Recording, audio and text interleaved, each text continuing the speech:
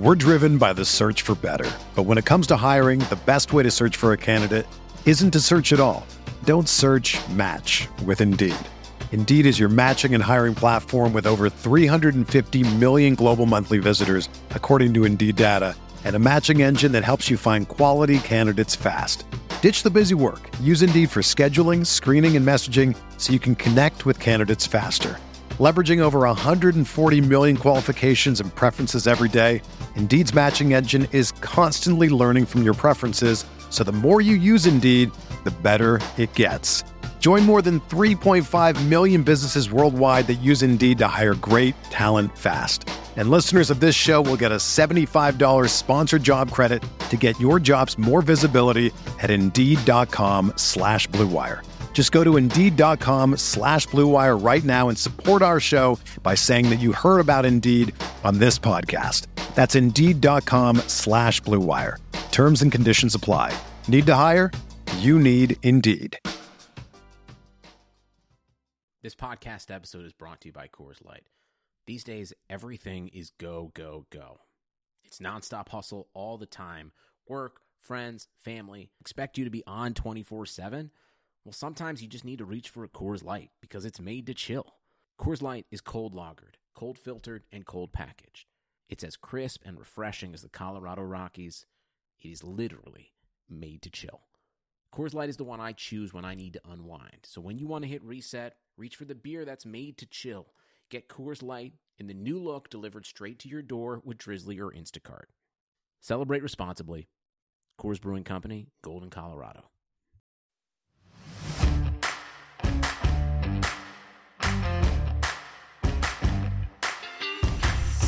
You're listening to Setting the Pace.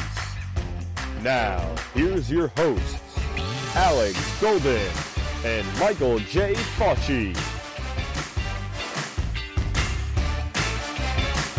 What's going on, Pacer Nation? Welcome back to another episode of Setting the Pace.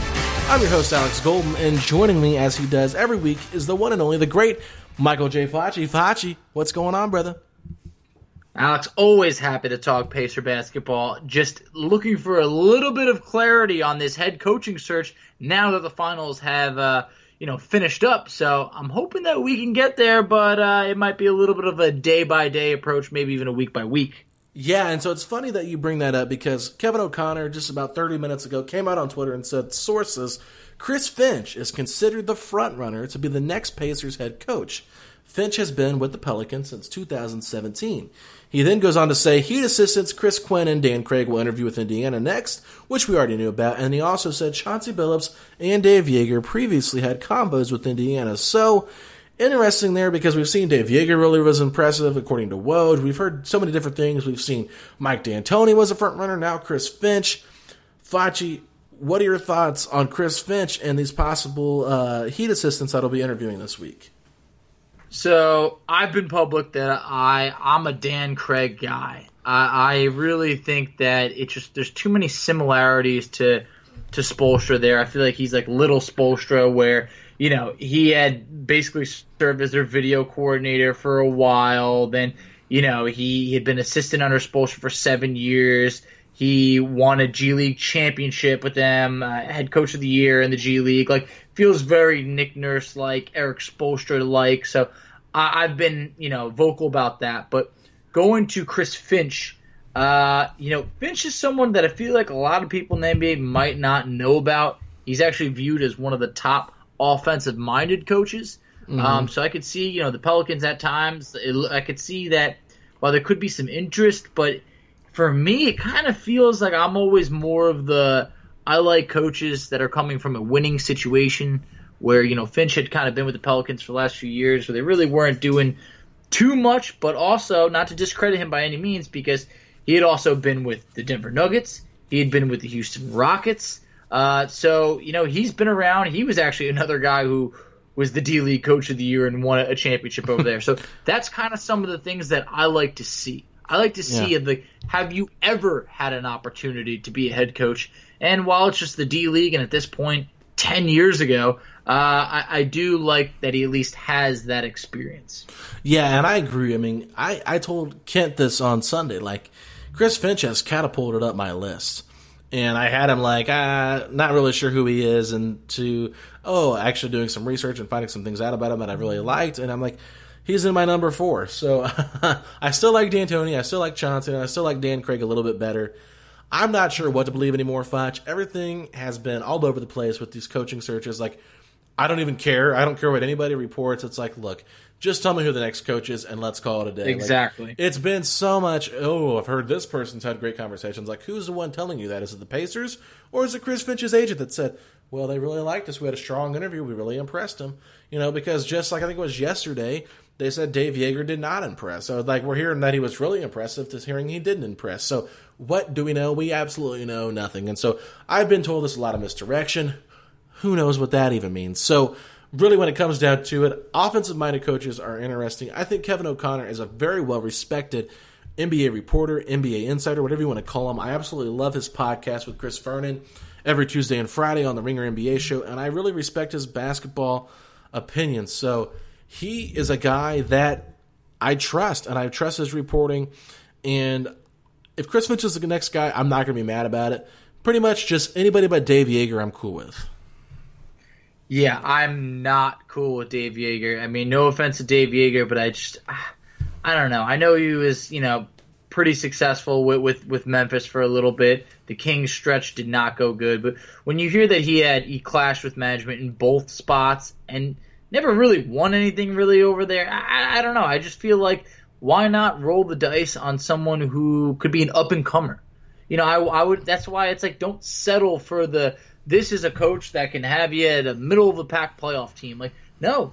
Why not take a shot at a young, offensive-minded guy? A guy like potentially, Chris Finch or a Chauncey Billups or like a Dan Craig, just someone who is maybe, not as proven, but you're at least doing something different than settling for just a playoff team.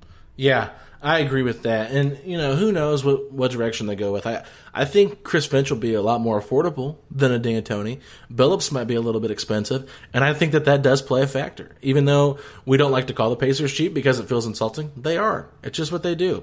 So yep. I'm not trying to be mad about it, but it's just like Chris Finch, whether he's a great coach or not, I don't know. But I think offensively you had to get something different because McMillan's offense was absolutely dreadful, and you need something that will help grow these players. And I think Chris Finch could be really great for Domantas Sabonis' offense. And, I'll be intrigued to see what they do with, with Turner now if they do go with Finch. But at the end of the day, there's not much to talk about here besides that this would be enticing. So, last thing for you, Fachi, before we head over into our top 10 free agents that we both have to share. I'm curious, did you want to sing a little happy birthday to somebody today? Oh my God! I mean, how did you not open up with this? I don't know. That is a very great question. Everybody, for those of you that are not aware, it is my hero, my childhood idol, the man who I tried to have my game resemble after, but came up drastically short. Jermaine O'Neal. All right, so I would just like to say happy birthday to Jermaine, a guy who was nice enough to come on the show. He's in your profile picture on Twitter. Right now. Of course he's on Twitter and Instagram. It only felt right. My girlfriend's been pushing for that main photo for years now. I said, babe, it's Jermaine. That's all that needs to be said.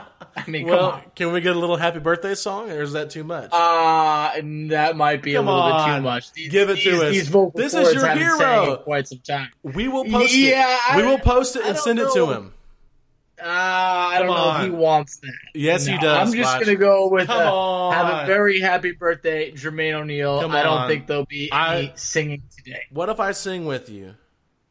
I think you'll probably back out after happy birthday. No, I won't. I will sing with you. I promise. Come on, I'm just going to go with I'll stick a card in the mail and hopefully he gets it. Happy birthday to you. Come on. Happy birthday to you. Happy birthday, dear Jermaine. Happy birthday to you. Okay, there you go. See, I sang with you. Don't be hating. No, that's true. You did. All right, everybody. Well, we are so sorry that you had to hear that. We'll take a quick break, and we'll come back, and we will give you our top 10 free agents. So don't go anywhere. Sit tight. Hope you guys enjoyed that little song.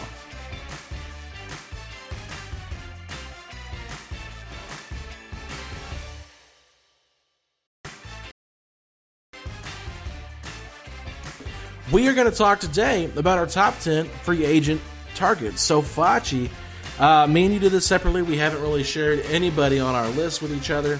So, I'm curious. Let's start from number 10. Who do you got?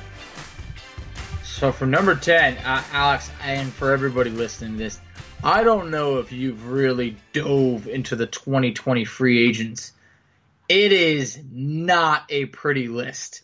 I mean, if you want to go by just unrestricted free agents, this is, it's not pretty. I mean, you got to factor in the biggest free agents, obviously going to be Anthony Davis off the bat. You know, there's going to be a few other guys in there, but I wanted to be realistic. And when I say unrestricted for Anthony Davis, you just assume that he opts out of his player option. Mm-hmm. So the names on there are not pretty. There's going to be a lot of teams holding out cap room for 2021.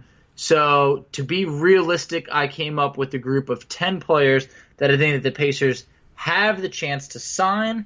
You also got to factor in the Pacers really do not have much money to play with this year, and the salary cap is expected to decrease. Last I saw, it was projected to go down to about $109 million. At one point, it was $116 million. So about a $7 million drop. They actually still haven't been able to determine the salary cap number. That's part of why they're pushing back the season, pushing back the offseason a little bit, trying to determine some of these things. But to start my list at number 10, I'm going with a man we know very well, Jakar Sampson.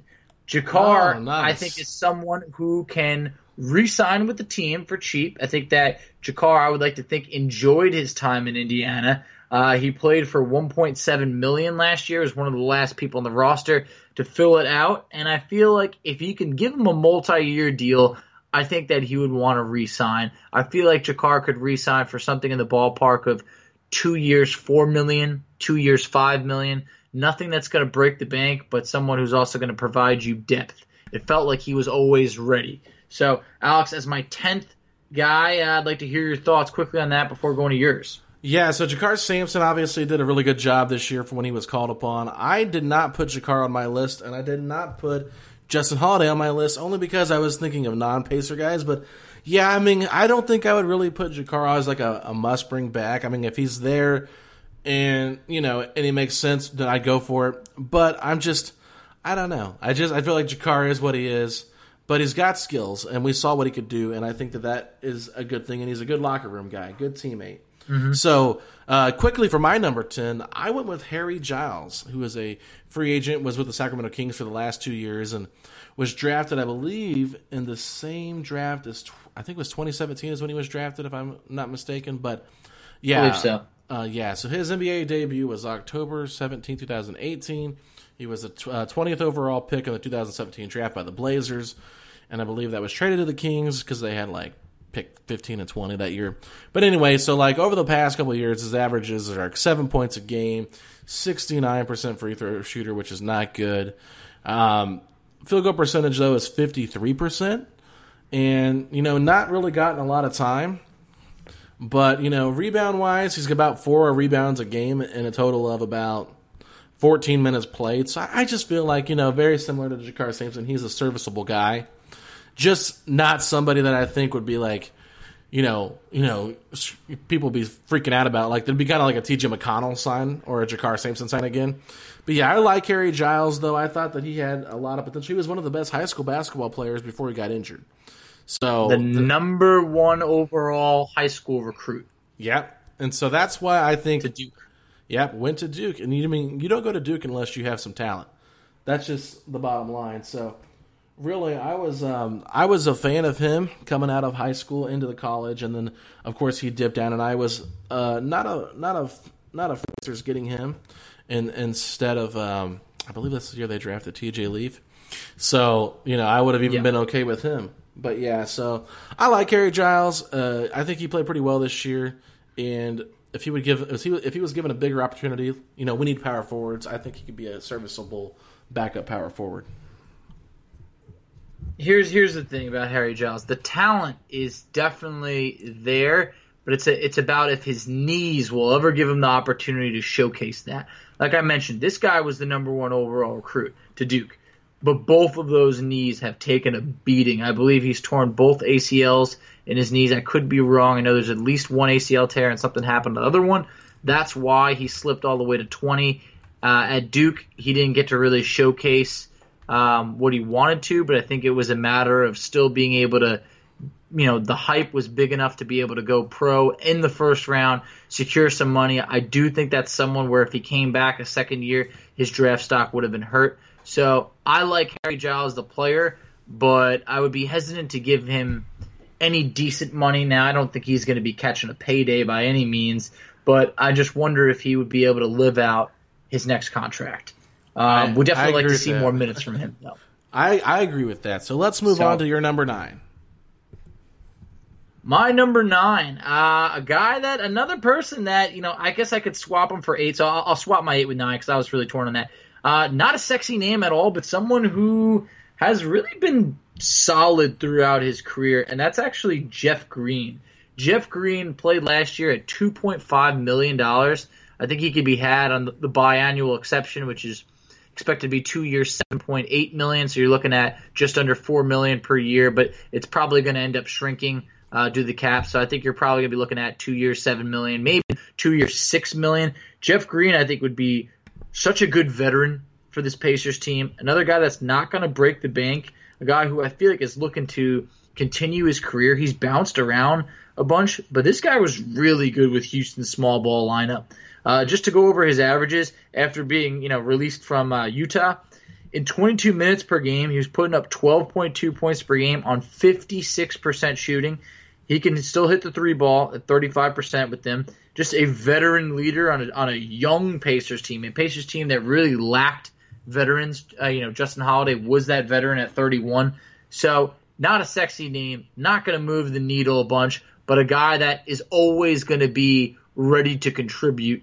And that's Jeff Green, and I think that it won't break the bank. I think he could be had for $3 million per year.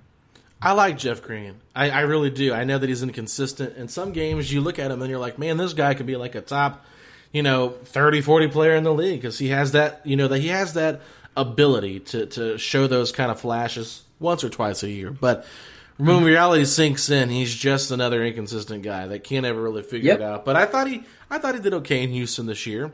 Had some really nice moments. But yeah, Jeff Green would be okay. I don't necessarily think he would make a ton of sense for the Pacers, depending on, I feel like he's more of a Lakers or a team that's really trying to contend. Oh, I completely agree. Agree. So that's where my I wonder if he would really make sense here. But yeah, I mean, as a player, though, not bad. So I'll tell you my number 9 real quick, and this might be a little bit interesting, but I went with Pat Connaughton from Milwaukee, who's a free agent. And so, yeah, I mean, not great numbers. His numbers took a little bit of a dip this year, but I think there's just so many wings. He's 27 years old, started in 4 games, played in 67 games, shot, it looks like 33% from 3, so not great, but he's super athletic, and I think there's a lot of potential for him there.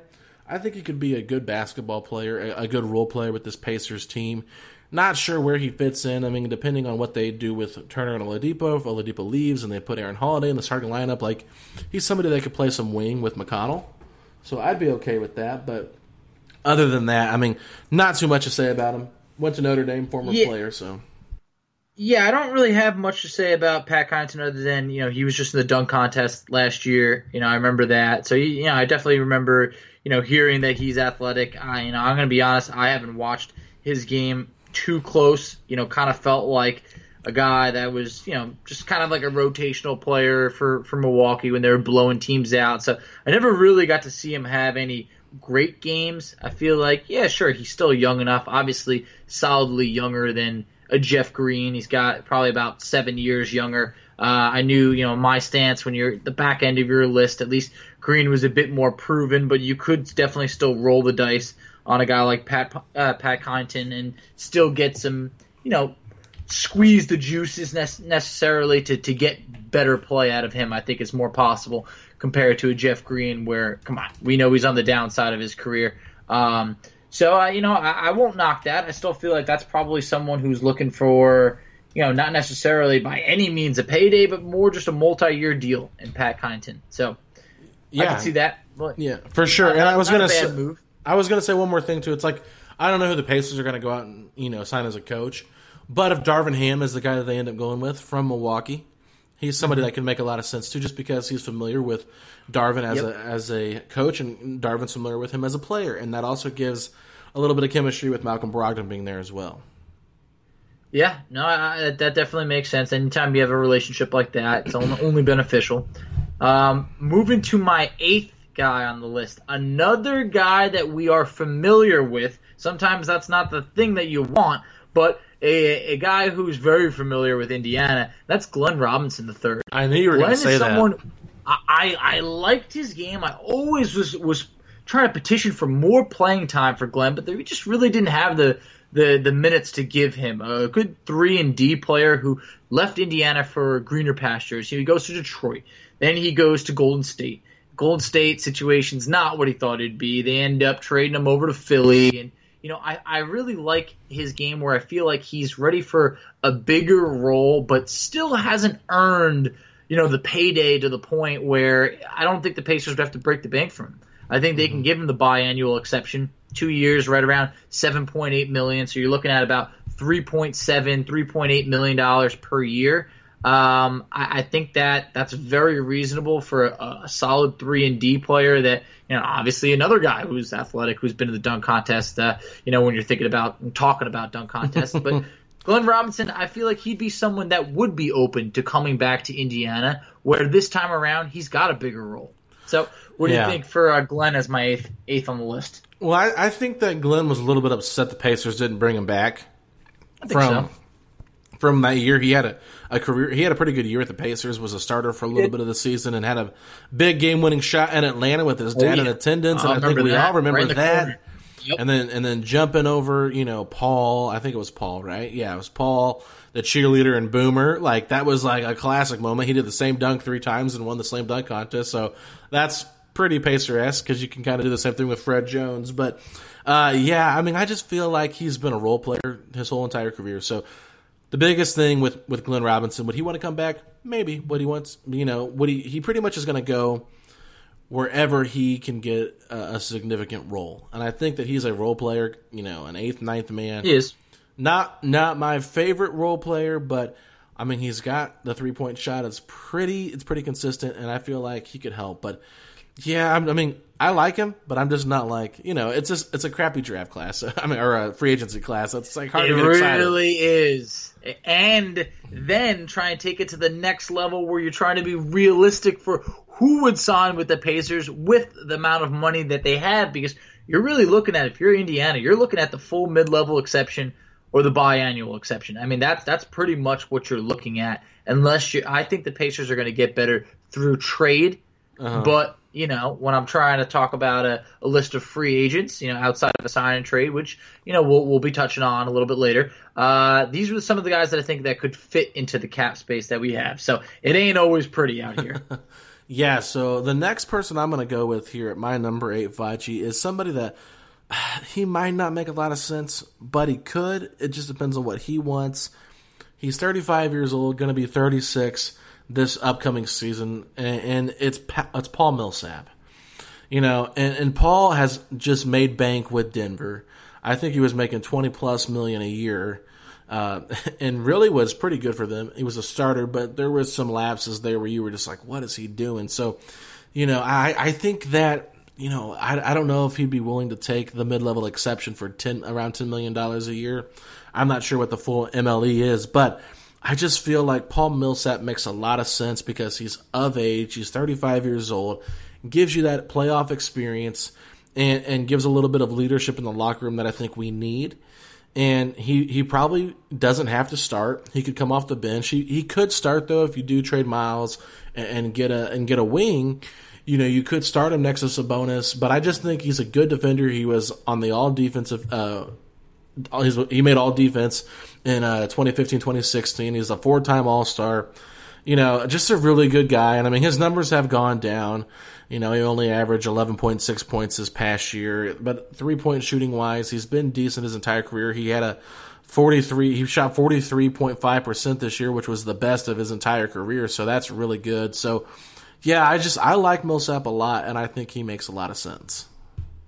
So here's the first time that we agree on our list. I have Millsap there only because I do think that at this point in his career, this is the downturn for Millsap. This is the veteran type guy that I would like for the Pacers. It feels like Al Jefferson with a little bit more to give. Mm-hmm. And now I don't want to commit by any means big money to Millsap at all. Right. In today's NBA, if you can get him for under $10 million, just like we talked about, it's really not that bad. I mean, because you're getting a guy that is going to be ready every single day. I mean, they just can't coming off the run with Denver. So, that's someone that I like a lot. There was another power forward that I wanted to include over here, but I just don't think it's going to happen. So I'm just going to throw that in here just because I want it as almost like an honorable mention. But, when I came across Marcus Morris's name, that was someone who I wanted. But let's be honest, Marcus Morris isn't signing with the Pacers for, the full mid-level exception. No. At $9.76 million. Yeah, that's not happening. So that was someone that initially when I was making my list, I had him at the middle tier, and then I actually removed him and had Millsap there because that's more of a realistic move. Millsap has played in markets before like Utah and Atlanta and Denver and stuff like that where, it's not like he's coming from the LAs. I mean, Marcus Morris might give up money to sign with, the Lakers to try and win a championship and stuff like that. Oh, no, sorry, the Clippers. But I don't think he's giving up money to sign with Indiana. So a guy like Millsap felt realistic. Well, and you got to think about this too. Like, we didn't talk about it when we were like joking about LaMelo Ball, but it's like, no offense, but it's like when it comes to a guy like Marcus Morris, the Pacers are not going to deal with any of his headaches, any of his shenanigans. Like, it was one thing when it was Lance, but Lance wasn't even nearly as rough around the edges as Marcus Morris was. But yeah, I mean, Paul Millsap, 35 years old, like I said, it's not ideal, but I do think one thing we have to consider as well when we're looking at this year's draft class, you mentioned the salaries coming down. How much money is going to be out there? Because, teams aren't going to be spending a lot of money knowing that we're in a down year with a pandemic. So the salary cap could be really hard to figure out, and I really think that could give the Pacers a benefit of like, hey, Paul, we'll give you a 2-year, deal where we give you the full mid-level for the next 2 years or the next 3 years. They could entice him by, I think you can go up to 4 years with the MLE. So they could entice him with like 2 or 3 years on it. And he could be like, man, that'd be really nice. Like $9 to $10 million for the next 3 years. It's like $27 million. And, who knows how good the Pacers will be and how good the East will be. But I mean, if he's going to get playing time, I think that would be more enticing than sitting the bench for a team that's going to, be a title contender. Definitely. And even if you can work out similar to that Al Jefferson contract, which I believe was right around 3 years, $30 million, that third year only had, I think, $4 million guaranteed. If you could work something out like that, where that third year is only partially guaranteed, that would really, put the icing on the cake as there's a way to get out of that deal and flip that contract for something down the line. Because I don't want to be doing 4 years of Millsap at, age 39. There's not going to be much talent left. But for 2 years, that feels like it aligns with the Pacers' window with this team. Basically, with, your Sabonis's, your Brogdons, your Miles Turners, you got 1 year of Oladipo. We'll see what happens. But yeah, I'm on board with that if we can do about a 2, at most 3 year deal at under $10 million a year. Moving on to my next guy. I don't think it'll happen, but I had to put him on the list because it's someone who I got a lot of love for, and I when this man was on the streets, it made no sense. Oh, to me. No. I cannot refrain. What are you doing? I knew Melo had something left in the tank. I knew it. And he pours in 16 points. 16 points per game. He was so clutch in the bubble. I mean, the man was hitting big-time shots with under 2 minutes to go. He showed that he's going to be on an NBA roster next year. He shot 38.5% from three. His rebounding was up. His defense he was hustling. I don't think he's going to sign with the Pacers. I think he probably re-signs with Portland. But if he is looking to sign above a minimum type deal, that biannual exception, at 2 years, $7.8 million, right around there, if you could sign Melo for about $3.5 million, how are you going to turn that down? Now, here's the thing. I don't think he starts for us by any means. It's not going to happen, but can you let me dream a little? How are you going to turn that down? Get over it, you little Nick lover. Yeah, you're falling in love with your Nick guys, and that's funny because I'm about to mention a former Nick. But, so, I mean, come on, man. Like, Carmelo, he's not leaving Portland. If he does, he's going to go to a championship-level team. Like, he's not even a realistic guy. Like, sure, he might not be worth a lot of money, but it's like, at this point, after watching what LeBron did, I would be so shocked if he didn't be like, yeah, I want to go play with the Lakers. You know what I mean? So, it's like, Melo, if he ring chases, like, good for him. Like, I don't care. Like, he proved it this year. Like, he's still got game. And he wasn't actually terrible defensively. Like, he still showed flashes of bad defense. But, of course, not terrible. So I'm going to move on to my next guy, my number 7. I got Mo Harkless. This is a guy that actually, I was hoping that he might get bought out when he was traded to the Knicks for Marcus Morris, which you brought up, so I thought that was kind of funny.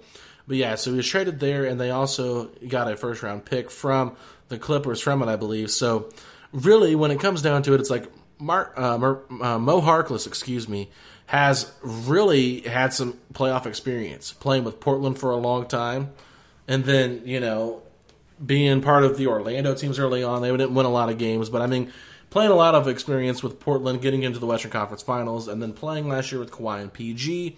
He looked pretty good last year. So I like him a lot. His three-point shooting could be a little bit better, a little bit inconsistent. It's like, you look at the last 5 years, he shot 28% with the Knicks, but he shot 37% with the Clippers. He shot 35% the previous year with Portland, and then shot 28% the previous year. But then the year before that, he shot 42%. So it's like, I don't know how good of a three-point shooter he is, but overall for his career, he's about a 33% three-point shooter. And he only averages about 7 points a game, but I just feel like he makes a ton of sense as our backup small forward, power forward, someone you can really count on, and just a solid veteran. And he's 27 years old. He's been in the league since he was 19, so would make a lot of sense with our age group. It would. Mo Harkless, I definitely remember you pushing for Mo Harkless if he was going to be bought out. I definitely remember that. So that's clearly someone you had your eyes on. I like his game. I do. I think he's got, good size. Like you mentioned, the 3-point percentage being inconsistent.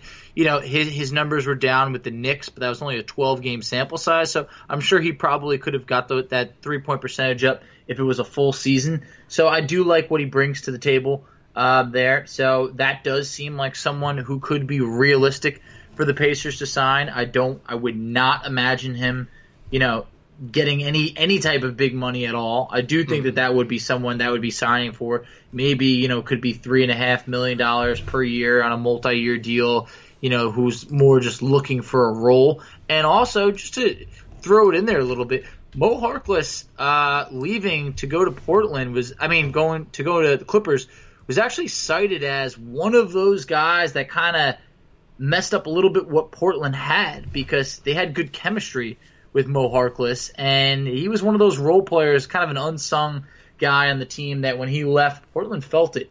So I like Mo Harkless. I do, and I do think that is, a realistic one. Otherwise, we would have Anthony Davis on our list and, a ton of other guys. So that could be realistic. Yeah, I think he's very realistic. Who do you have next? Moving over to my number 5 guy on the list. Another guy that we're very familiar with, and I did put Justin Holiday on this list because I liked what Justin Holiday brought. I think that Justin Holiday was probably, maybe the surprise of the Pacers team. Like when he signed, it was kind of like this guy's bounced around. I feel like he was more known as Aaron Holiday's older brother or Drew Holiday's brother. It felt like that. He signed on a 1-year, $4.7 million deal. He's 31. This is his best and last chance at a real solid deal. From some comments that we heard, probably doesn't sound like Justin Holiday's coming back to this team. But yeah. I do think that, there is still the relationship with Aaron Holiday, being on the team. There is, the fans, obviously, that I believe the team values him. but it feels like that full mid-level is just too much to offer Justin Holiday. I'm not ready to be giving him just under 10. I'm not ready to be giving him about $10 million a year. If we can work out a deal that's a multi-year deal, something maybe around 3 years, $21 million, I feel good about that. Yeah, similar to McDermott. Yeah. Yeah, because you're thinking about Justin Holiday at this point. He's looking for a multi-year deal. This is his last opportunity to cash in on multiple years. He'll be 34, 35 by the time a 3-year deal ended. He's never made $7 million in a year. 3 years, $21 million. I feel like that's a little bit of a discount for the Pacers. You get to play with your brother again. I like that deal. Yeah, the brother thing doesn't have anything to do with it, Facci. I think when you look at him overall, he had a great shooting season, and he played really well on defense, and he played out of position. So I think that his stock might be a little high across the league. I do. And you think about a team that's already been reported, like New York has their eyes set on Justin Holiday. Like, look, I don't really know what New York's planning on doing, but like, if they got a bunch of cap and they're going to go give it to Justin Holiday, like the Pacers cannot match that. So, and they're not going to. Don't try and match that. Yeah, and they're not going to match it. Like, and that's nothing against Justin Holiday. It's just like, look, bud, we liked what you did last year. We're going to give you a decent deal if you want to come back. But if not, hey, we're happy that you're getting paid. We just can't pay you that. So that's okay with me. I like him a lot, and I would be really happy. And I even said earlier this year before the bubble started, like, re-signing him is like priority number one. Like, it makes a lot of sense to bring him back. But I don't really think, like, I don't really expect Oladipo to be here. So I don't think that would be a problem with him coming back because of his relationship with Victor or his frustrations with Victor or whatever. But I will say this, he is a guy that could be very coveted and very affordable. And if I'm Justin, even though my brother's here, if I go somewhere and get paid about the same amount of money for a team that's a little bit more of a contender, I got to consider it. I can't disagree with that at all. I just think at this point, like I mentioned, it'd be nice if he would take a discount to stay in Indiana, but I feel like he's probably looking to cash in on the biggest deal and the biggest role out there. And for Indiana, I don't know if that meets either. If the Knicks come calling, doesn't Justin Holiday feel like the perfect player to take the Knicks' money? I mean, they are not getting an all-star player over here unless they completely overpay for one. Like Julius Randle signing with the Knicks last year for $20 million per year was like the most Knicks thing that they could possibly do. They wanted out of that deal after about 2 months. So it just feels like Justin Holiday is the perfect player to take, $10 to $12 million a year from the Knicks in a time where only about 5 teams have the cap space to really be spending. Yeah, for sure. So I'm going to move on to my next guy, and I've got Serge Ibaka. And this is a guy like you might look at me like he's 30 years old, averaged 15 points a game last year at 8.2 rebounds. Does he make a lot of sense? Well, here's what I'm going to tell you. If the Pacers decide, hey, we're going to do a sign and trade, and maybe they could use Miles in this trade, because I think when it comes to Toronto, they've got a really interesting upcoming offseason. We've talked about it quite a bit. Fred VanVleet, Marc Gasol, who's already reportedly going back to Europe, and Serge Ibaka are all free agents. And then, of course, you've got OG Anunoby going to be due for an extension here soon. Kyle Lowry's got 1 year left on his deal. So, like, what exactly are the Raptors going to do? Are they going to get younger and build around Pascal and OG? And I think, I think if you're looking for a modern center, Turner makes a lot of sense with those two guys, especially defensively. And the Pacers might be a little bit hesitant to do that, but like 30 years old, he only started 27 games last year, so completely fine coming off the bench. I think that, Serge Ibaka is somebody that's really enticing.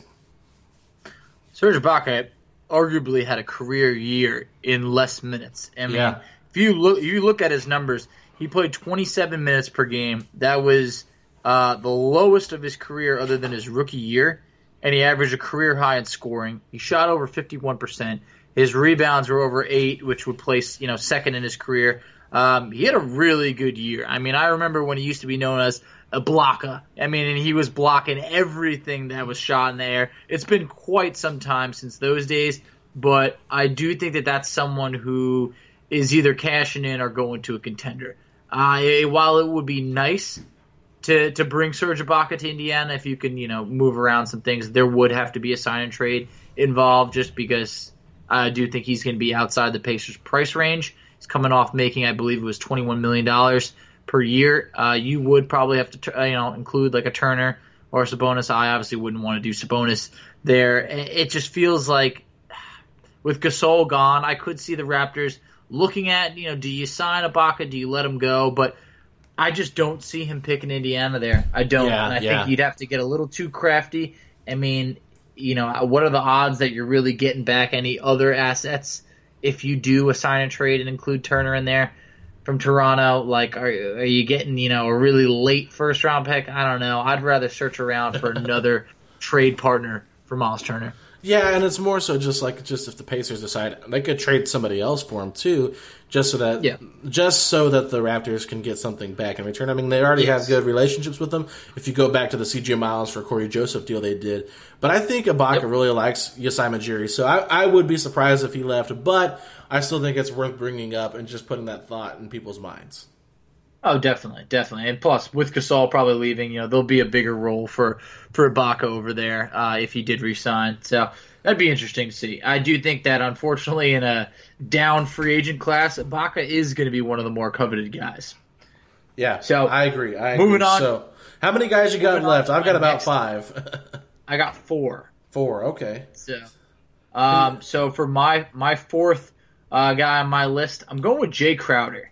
Jay Crowder is someone who I've really liked Jay Crowder's game for a while. I feel like Jay Crowder went from being on that bargain contract that was paying him about $7 million a year to that contract has really helped him get traded from Boston to Cleveland to then Utah to Memphis to then he goes to Miami. I mean, it feels like there's a reason why he's getting moved. I mean, obviously the contract was very reasonable, but that guy's a winner. That guy is a glue guy that is very, very effective on each team he's been on. Even Draymond Green just gave him a really solid shout-out the other day, saying no one ever talks about Jay Crowder. He's never really showing up, in the highlights, but he's a big reason why Miami was winning. And look, obviously there's other guys that contributed a lot over there, but Jay Crowder was a big part of Miami going on that run. He wasn't with them for the beginning of the year. He only played 20 regular season games in the playoffs. But Jay Crowder is a guy that is valuable on every single team. He's kind of what you think of now as the 3-and-D guy. So I do think that he has an opportunity to cash in here. There's a chance maybe he could be had for that full mid-level exception. So you're basically looking at about 4 years, roughly $42 million. I do think that's still a good deal for a guy like Jay Crowder, but he could hold out for more. So I don't know if he'll pick Indiana, but I do think that that's someone they have to be looking to acquire because, he could play the 3, he could play the 4. I feel like he's just a player that brings a lot to the table. Yeah, and I like Jay Crowder too. He's on my list at number 4 as well, Foch. So, yeah, I think he's a guy that they could go out and get, but at the same time, it's like if every other team has mid-level exceptions they can use, or different teams have mid-level exceptions they can use, why not bring him back? And why wouldn't Miami bring him back on a short-term deal maybe? Similar to how they did with Andre Iguodala. So I just like Jay because he's a guy that can play the 3 or the 4. He's a good defender. He doesn't have to be the star, but he can be a help. So, I have Joe Harris as another guy on my list here, Foch, as somebody that I really like. I don't know if you have Joe on your list or not. And it's funny because him and McDermott share the same agent, and apparently, McDermott, because he was older, had the privilege of getting the first offer. So the Pacers basically said, hey, we want to call about one of your guys. And that's what Bobby Marks said on one of the podcasts he was on. I think it was with Ryan Russillo. He was like, yeah, so basically they called and said, we want to, look at one of your shooters, McDermott, whatever, and or Joe Harris. And they said, well, we'll talk with McDermott. So I don't know how it worked out, but that's kind of what he said. It's like they just kind of already set in stone, when the first person calls for a shooter, they're going to get McDermott. Second person's getting Joe Harris. So maybe it did suck to be the first one to call. But hey, I like Joe Harris. He's more than just a shooter. And I think he could really help this team. And he could start because he started before. But I also think he could come off the bench. I just really like Joe Harris's game. I love Joe Harris's game. Joe Harris is someone who I listened to a podcast. I think he was on Woj's podcast a while back, I believe it was. And he really came all the way from the bottom. I mean, this guy went from not getting any minutes on the Cavs to then, carving out a really solid role for himself. And I read that he's actually one of the priorities of Brooklyn to re-sign. I would love to pry away a guy like Joe Harris because you're talking about someone who is one of the elite three-point shooters in this league, but also just very efficient from the floor in general. So if you have an opportunity to bring in a guy like Joe Harris, like I've just unfortunately said too many times on this podcast, he's what you hoped Doug McDermott would have been. So if you could kind of rewrite that, that would be great. I do think that Brooklyn probably looks to re-sign him, but hey, you never know what Brooklyn's going to do because they're a team that's obviously looking for a championship, but kind of feels like a great shooter to have around Kevin Durant and Kyrie Irving. So interesting to see what happens there, but I can't knock the interest in Joe Harris by any means. Yeah, no doubt about it. Definitely have interest. So we've talked about Jay Crowder, Joe Harris. Who's next on your list? So for number 3, this is someone who I like his game a lot, and I know a lot of other people do. In the last few years, he's been on the rise. That's Jeremy Grant. Hey, Jeremy that's my Grant number one. Is someone I believe it because Jeremy Grant is someone where if he opts out of his player option, which I believe he will do, this guy is looking. He's going to be noticed in a weak free agent class. This is someone who I think teams, especially a team like the Knicks, who are trying to get their hands on anyone, should and would go after. He's 26 years old. He's in his prime. He could defend well. He could play the 3 and the 4. I think that the full mid-level exception is kind of what you might hope to be able to get him for, right around that $10 to $11 million mark. But I don't know. For the right team, there's only about 5 teams with cap. He could be someone who actually profits pretty solidly. And I saw LeBron give him props after that series concluded because, he really did defend very well. But if the Pacers can get their hands on a guy like Jeremy Grant, I think that good things will happen. And that Grant is someone, like I mentioned before, where his game has continuously improved. I mean, I remember when he was over in OKC and they gave him some money, and I was like, what? That's a bold move for OKC. And this guy lived up to the contract extension. So another guy who's a really good three-point shooter. So I like his game a lot. Yeah, and one thing I'll say about Jeremy Grant, if Victor Oladipo is someone that could be traded, I think that Jeremy Grant, I know people are going to be like, are you serious? Victor's worth 2 first-round picks and Bradley Beal. No. I mean, if you could somehow get Jeremy Grant back in a sign-and-trade if Victor doesn't want to be here, I think that makes a lot of sense because Victor could make a lot of sense for Denver. And if they already had a really good team, but if you put him next to, because when Victor is at his best, he's a really good defender. I don't know if he's as great as a defender as Gary Harris, but he's probably really close. It wouldn't be much noticeable at all. And then you also get the scoring aspect of it. Gary Harris is a non-threat on the offensive end. So if you compare him with John and Nikola Jokic, then you've got a nice team, and you already got MPJ there. So the Pacers could somehow, find a way to go out and maybe get a Monty Morris and Jeremy Grant in return for Victor. I think that's a win. And, we talked about Torrey Craig, but he's a restricted free agent. I didn't throw him on my list. He was really tempting, though. But, yeah, I think that you could do something with that. And it's like if Jeremy Grant's like, hey, I'm going to leave, and they're like, we don't want to pay you that much money. I get it, but they also might say, hey, we want to overpay you. We got your bird rights. We're going to give you a nice contract because defensively we suck with just Jokic as the center position. So, yeah, he's going to get a nice payday, and that's why I think it would have to be a sign-and-trade for me. I think it would probably because you're talking about a team like the Nuggets that obviously value him. Millsap's $30 million per year contract is coming off the books. So they're going to have an opportunity, some extra cash over there to play around with. Obviously, they gave Jamal Murray a huge deal. I'm not sure when Jokic is due a new contract. I would imagine that's coming up and something that they definitely want to work on. So I could see him leaving. It's going to be interesting to see what happens. Obviously, Jeremy Grant knows that, he's ready for the next step and a bigger role. So I think that's definitely going to be something that plays into effect.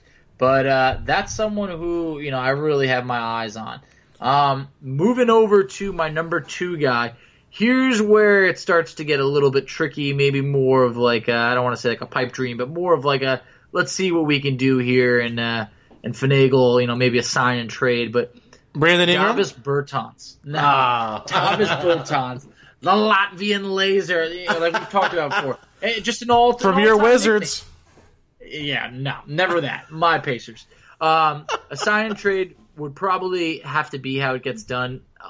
The full mid-level exception could be what, Bertans, could be willing to sign for. But, if Washington held on to him at the trade deadline, which I honestly thought was stupid because they weren't going anywhere, then clearly they probably have interest in re-signing him. So that would be interesting if you're going to put a shooter over there to have a guy like John Wall be able to pass to on a fast break. Bertans is someone who is going to be coveted in this free agent class. At times, he looked like this year, arguably the best three-point shooter in the league for most of the season. So it would be interesting. I wouldn't want to, blow the load on Bertans. So if it came to a sign and trade, I'm really not looking to offer too much. It would have to be more about him letting Washington know I'm leaving. Yeah. So what do you want? I'm curious if there's a way, like, I don't know if this would work, but like you could trade, like let's say like the Pacers trade Doug McDermott for Bertans in a sign and trade, but then they use their MLE to sign him. I don't know if they could do that. I'd be interested to see how that might work. It probably wouldn't, but if they could, like, I don't think it would. Yeah, I don't know enough about the cap, so I'm the wrong person to ask. But like, you don't want to trade Turner or someone like that to Washington for Bertans. Like, no. But Bertans had a good year, but the Wizards sucked, and you knew that. You live right next door to him, and so Bradley Beal is averaging like 30-some points a game, but the team sucked, and everybody's mad that Sabonis made the All-Star game over him. Well, look, Sabonis is averaging 18 and 13 and 5, and the Pacers are 4th and 5th in the Eastern Conference, while Bradley Beal and the Washington Wizards are outside of the playoffs. So no, don't give me that. And it's like, look, Bertans didn't even go to the bubble because he didn't want to hurt his stock. I don't know. Yep. I don't know what exactly Bertans expects to do going forward, but I like the guy as a shooter. I think he'd be really fun, but I don't think he'd be a good fit next to Sabonis because defensively that'd be atrocious, and I just don't think I want to invest a lot of money in him. That's just me, but it's intriguing. Yeah, someone is going to. This year, that guy is going to be cracking $10 million a year without a doubt. It's just a matter of who. Like I said, if it's a sign and trade, I would only want to do it if it's known that he's leaving and the Pacers can offer up, something that they're willing to part with. That's not a big deal. Like Miles Turner is off the table in this discussion here. Yeah, I agree with that too, Foch. So I've got 2 guys left on my list, and I couldn't do a Pacers podcast without bringing up my guy from Toronto, Fred VanVleet. And I know it was funny. I was actually reading some people's comments, and they're like, this obsession with Fred VanVleet is disgusting. He's got to stop this. And I'm just like, look, I get it. I backed off quite a bit. So thank you for holding me accountable for that. And I understand why there are concerns about the thing with him and Malcolm. And it was just an idea. I got some positive feedback, so I kept kind of going with it. And then seeing the negative feedback, I was like, okay, maybe I need to rein it in a little bit, Foch. I just like VanVleet. I just think if you look at this class, it's not great. It's not. We've talked about that. It's not very good. And it's like, look, if you're gonna get rid of one of these guys, I agree. It would be another sign and trade situation because he's gonna make more than what you can offer for the mid-level exception. But he's just a winning basketball player, and I don't even know if he makes sense for this team or not. I think there's arguments for both sides of it, but I just really like him. I really do. Fred VanVleet, I think, is going to be like the crown jewel of free agency outside of Anthony Davis. So I think someone like him is going to be highly coveted. I don't understand how the Knicks. But where's the money? This much. The Hawks don't want him. The Knicks don't. The Knicks, he's not going to go there. I believe he will. I actually read somewhere. Look, as much as the Knicks have been out there talking about all these different guys are going to trade for, I've seen reports recently that said the Knicks actually don't have interest in going after Van Vliet. But yet they want to trade for Oladipo and they want to trade for Chris Paul. So, hey, let them do that. Let Van Vliet go somewhere else. Oh, definitely. But at the same point, going back to what we talked about Toronto, Marc Gasol gone. Ibaka could be gone. That frees up a lot of money to be able to re-sign a guy who's very valuable to them in Fred VanVleet, a guy who, was so key in winning the NBA Finals. It would be so hard for a team like them to let him go, especially with Kyle Lowry. I mean, look, Kyle Lowry's been massive for that team over the years, but make no mistake about it, there's only 1 year left on his deal, and to re-up him at a big-time deal feels kind of, I don't know. I don't want to compare it to like Chris Paul, but you don't want to be giving him this massive deal that's paying him, $30 to $40 million a year, on the back end of his career. So I think that Fred VanVleet is someone Toronto has to protect. If the Pacers had an opportunity to get him, oh my God, that would be huge. But you would have to work out some things because I can't imagine having, VanVleet, Brogdon, and Oladipo there. So in a sign and trade, I would imagine Oladipo's included in there? That's what I was assuming. Maybe you could trade Turner. But yeah, I don't know, man. It's interesting. It's tough because I think one of the two could be had. So yeah, that's my thinking on that. So how many more guys you got left, Foch? I got one guy left. Let's see if it's the same person. It could be. Is he playing for Sacramento? No. Okay. No one from Sacramento. Okay. Number one on my list, Alex, I don't know how we're going to get him, but this guy exploded onto the scene at the end of the year. It would have to be a sign and trade, and it's Christian Wood. Christian Wood, Whoa. I think, didn't you bring him up last week in a trade idea? I did. I can't get him out of my head, Alex. I cannot. Christian Wood is going to be a stud in the NBA next year, and there's nothing anybody can do about it. All right, so Detroit, yes, not a good team. They're not. Christian Wood had to be, there had to be someone good on the team, especially when Blake Griffin was hurt and missed most of the year. But let's just focus on how he finished the year. From before the bubble ended, from February 2nd to March 11th, Christian Wood averaged about 24 points per game and over 9 rebounds per game at 58% shooting. This guy was on fire. He looked like a stud. He looked like just someone that was just really taken off, and I do think that Detroit, they should not let him go. You already traded Drummond. I think that is what they should prioritize on, but if Christian Wood is going to leave, and if Detroit is still looking to, save some money because they've been, bit bad by that Blake Griffin deal, there would be the opportunity to work out a sign and trade there. And I do think that that's the type of situation where if if you're not going to be able to land a top 3 pick for Miles Turner, being able to include a deal like Turner and maybe Aaron Holiday or maybe Turner and a 2nd round pick, I do think could be pretty valuable. And for Christian Wood, I'm telling you, mark my words. Okay. Christian Wood, it might be the most improved player of the year next year. Wow, that man. Yeah. Oh, mark him down. I'm gonna be watching this like you watch me with Terrence Ross. Oh yeah. Oh, you can do it. If I'm wrong, I'll own up to it. But this guy has improved just an absurd amount, and I believe that his time is coming. And that man, if he overall hits free agency, a team would be smart to lock him up now because his value is going to be way more a year from now. Yeah, I agree with that, Foch. And I think Christian Wood's a really good player. I just don't think that he makes a lot of sense with the Pacers. I don't know how good he'd be next to Sabonis. I have my, I don't know, concerns would be a good word, but I just don't know if that'd be the greatest fit. But yeah, as your number one guy, that's who you put number one. That's what I'm kind of surprised by. Jeremy Grant makes more sense to me than Christian Wood.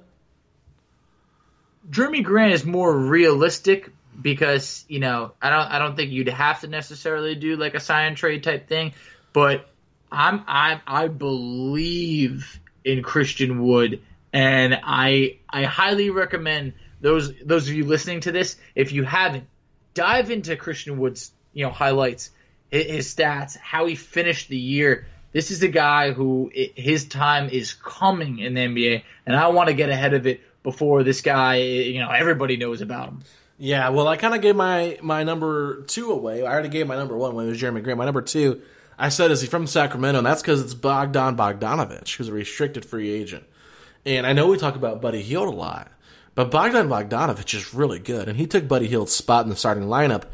And those two together did not play well, but I think Bogdanovic is really good.